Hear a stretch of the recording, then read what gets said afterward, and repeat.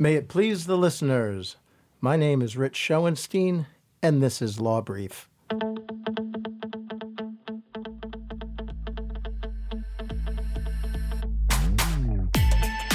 As we enter the thick of the holiday season, we thought we would talk about a quintessential component of the holidays, shopping, and specifically what's going on at department stores.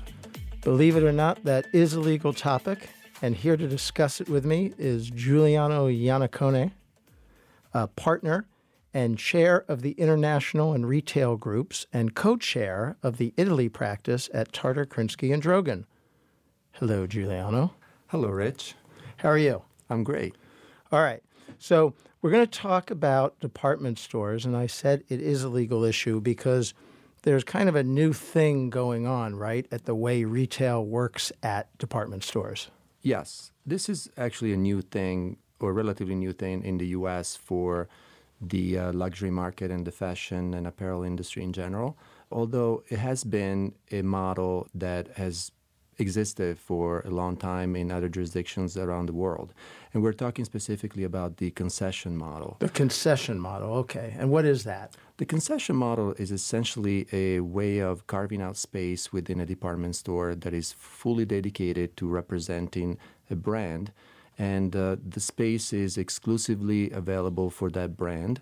One of the characteristics of the concession model is the way by which the product is supplied to the department store. Often the department store, instead of purchasing the product to then resell it to its customers, obtains the product on consignment or based on a similar arrangement, and the product is then sold through the department store to the customers on behalf of the brand. So, and I think about this, we work, both of us, right near Macy's.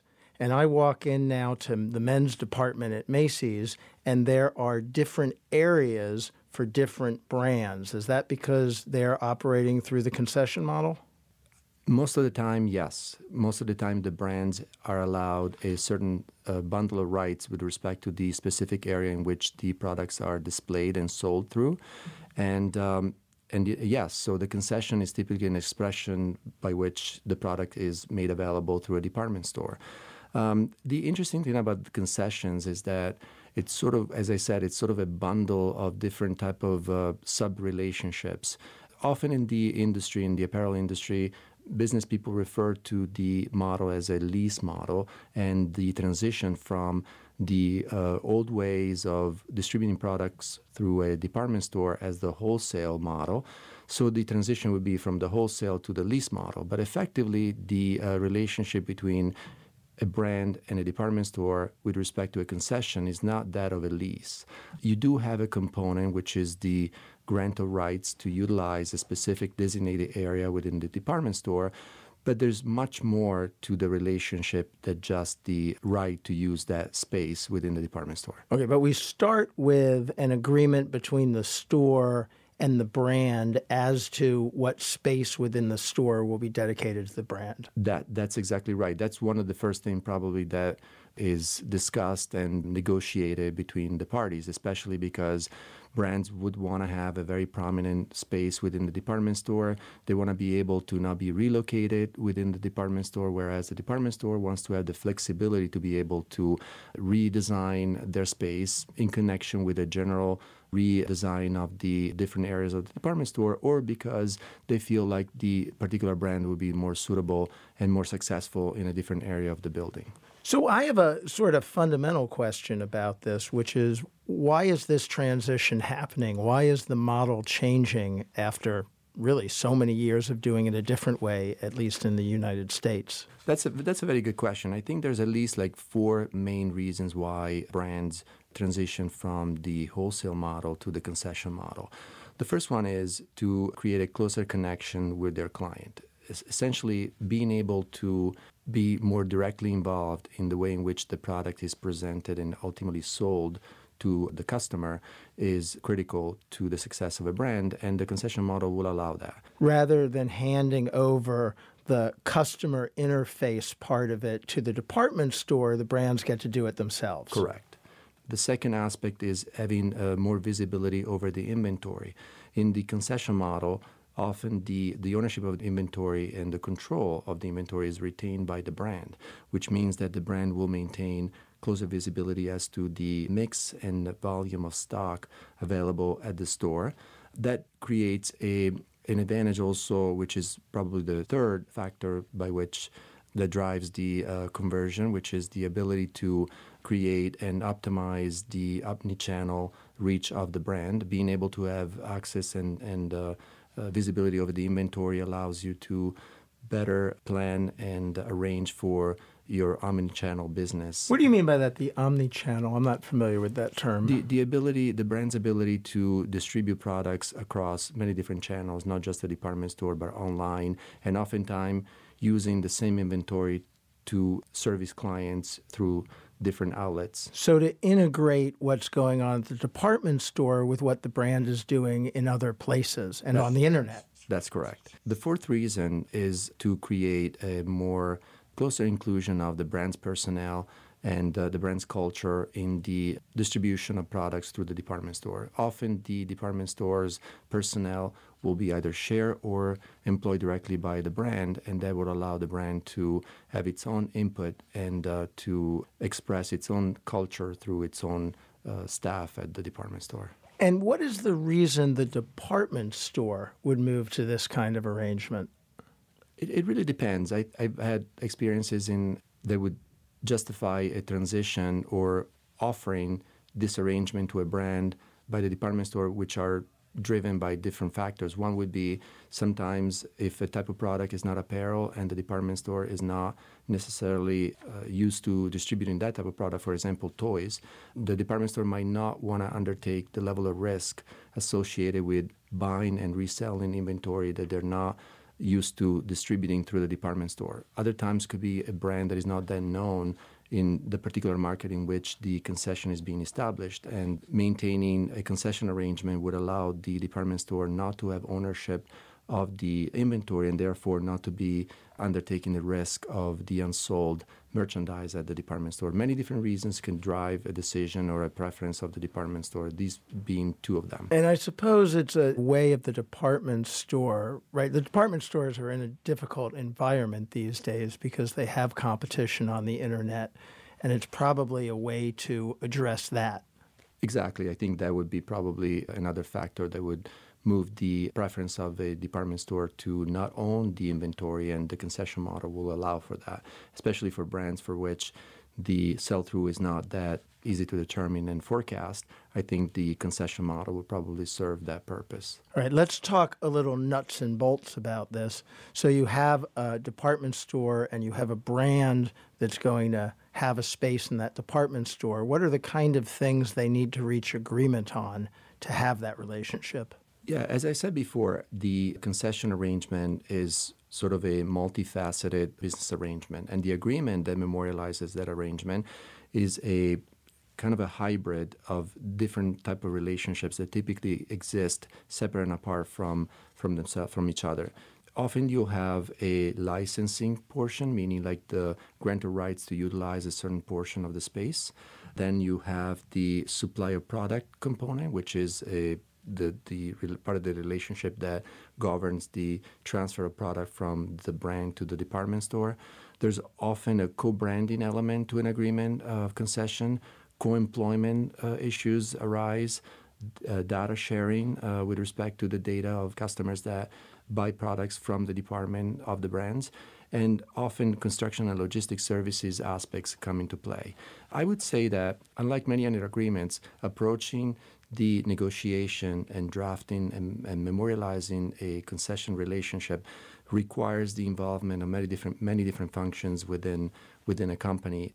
Let's talk about a couple of those aspects of the hybrid business arrangement you just spoke about. There's a leasing or licensing component, and that's of the space in the department store, right? Correct. Okay. And the product supply is the supply from the brand to the store.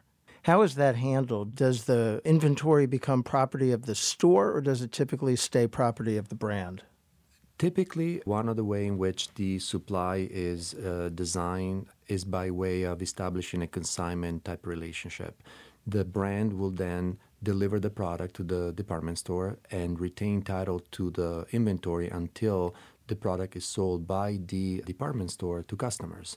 So that's one common way of addressing the supply of products from a legal standpoint. The department store might like that because they don't have to acquire a lot of goods that might not get sold. Correct. It leaves that inventory with the brand. I can see the advantage to both sides of doing that.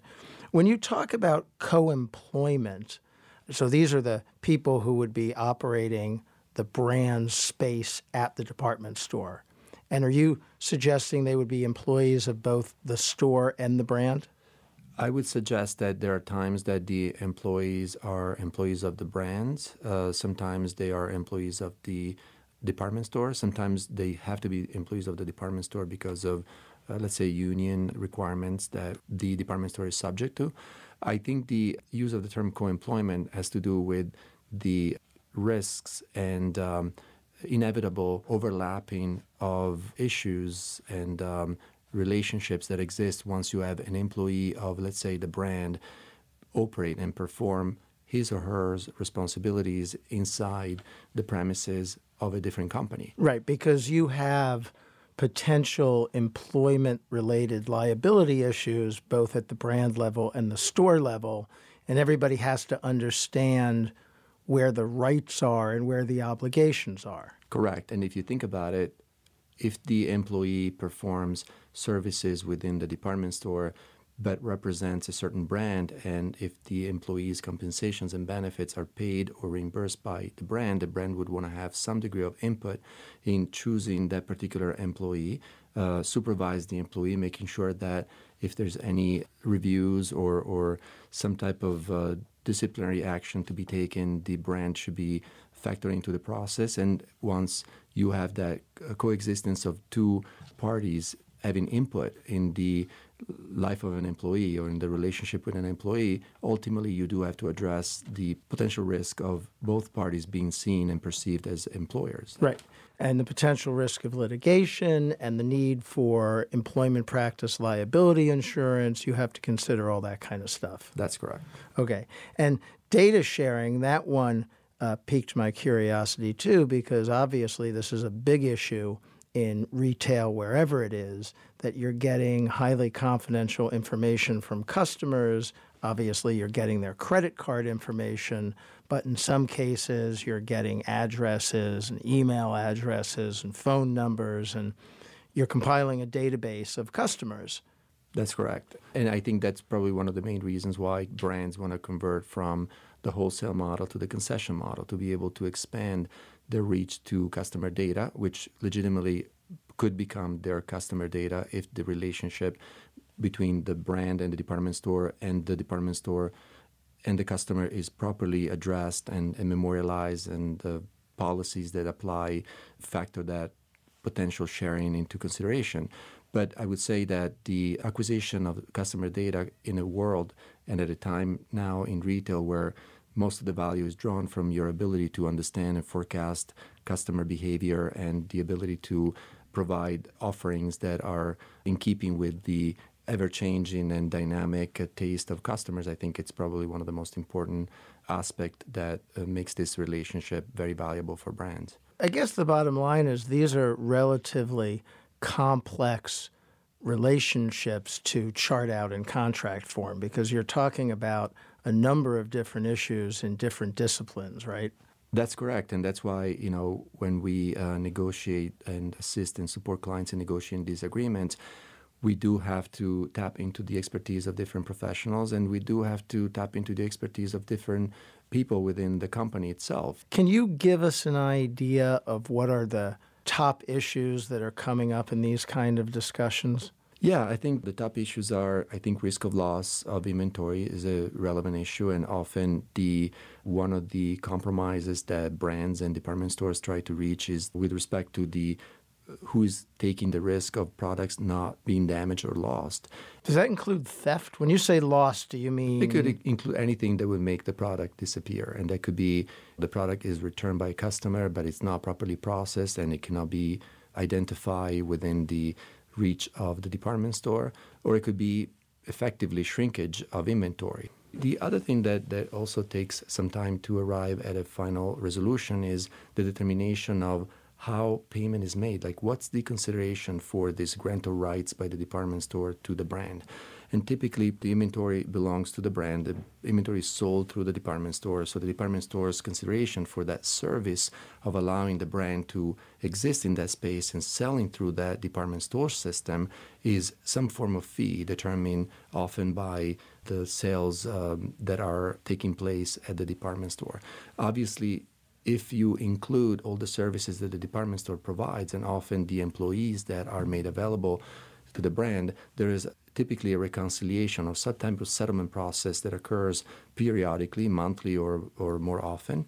And that settlement process needs to create both accuracy, visibility of the process, and an outcome that tries to minimize the amounts of disputes that could arise between the parties. Otherwise, the relationship becomes inefficient to manage.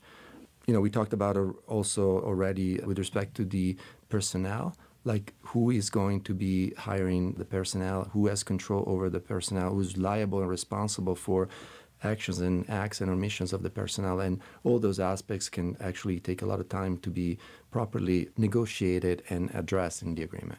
Any other key issues that you see in these agreements? We talked about customer data. I think it's important because of that being probably one of the main reasons for converting from a wholesale model to a concession model. I think being able to clearly define who owns what data and who can use the data that is collected through the department store, and make sure that you're inevitably having to deal with, if you have co-ownership or if both parties can use the same data, you have to deal with two universe of rules that have to do with the handling of privacy. And so each party most of the time have to be aware of those rules and make sure that you ultimately comply with the highest level of protection that the combined set of criteria and rules governing and regulating privacy would dictate. Giuliano, can you tell us a little bit about your practice, what it is you do in your legal work? I think our practice is a multidisciplinary and fully integrated practice that is designed to support mainly companies that operate in the retail sector and often companies that are international companies. And by international, I mean global companies that establish and operate their business in the United States that have their headquarters in foreign jurisdictions. So over the years, we have established a certain degree of expertise in supporting these type of clients. And often we function as their outside general counsel. We like to end with what we call a closing argument. And it's sort of a takeaway for listeners who have heard us talk about this new concession model. What are one or two things you would want somebody listening to walk away with? I think the concession model is a good example of things changing. For many, many years, the wholesale model was the main way by which brands and department stores would operate. And all of a sudden, there's been a quick transition towards embracing this model. I think that the retail market and sector and brands and companies that operate within this sector need to understand that adaptability and being able to evolve with the times and quickly is key.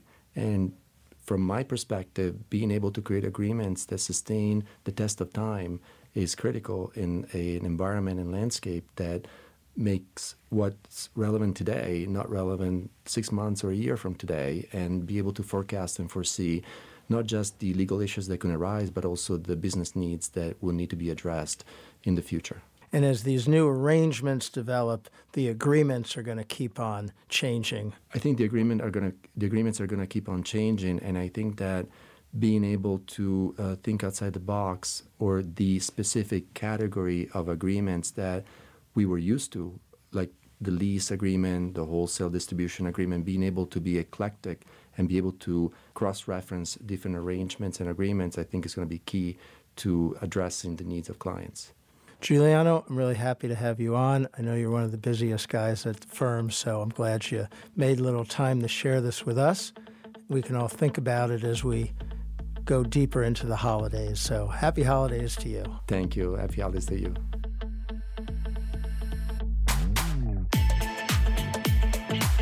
Thank you again for listening to Law Brief. Now here's something lawyerly, a disclaimer. We are not your lawyers. We do not have an attorney-client relationship, and this podcast does not constitute legal advice. If you need legal advice, you should contact and engage counsel of your own choosing who can best address your own situation and particular needs. You can find more information about our law firm, me, and many of our guests at our website, www.tarterkrinsky.com. We are a mid-size, full-service firm located in New York City and New Jersey. If you want to contact us for any reason, be it comments, topic ideas, or anything else, you can email us at podcast@tarterkrinsky.com. You can also follow this podcast on iTunes, among other places, and we would very much appreciate it if you rate or review us. I'm Rich Schoenstein, and this was Law Brief.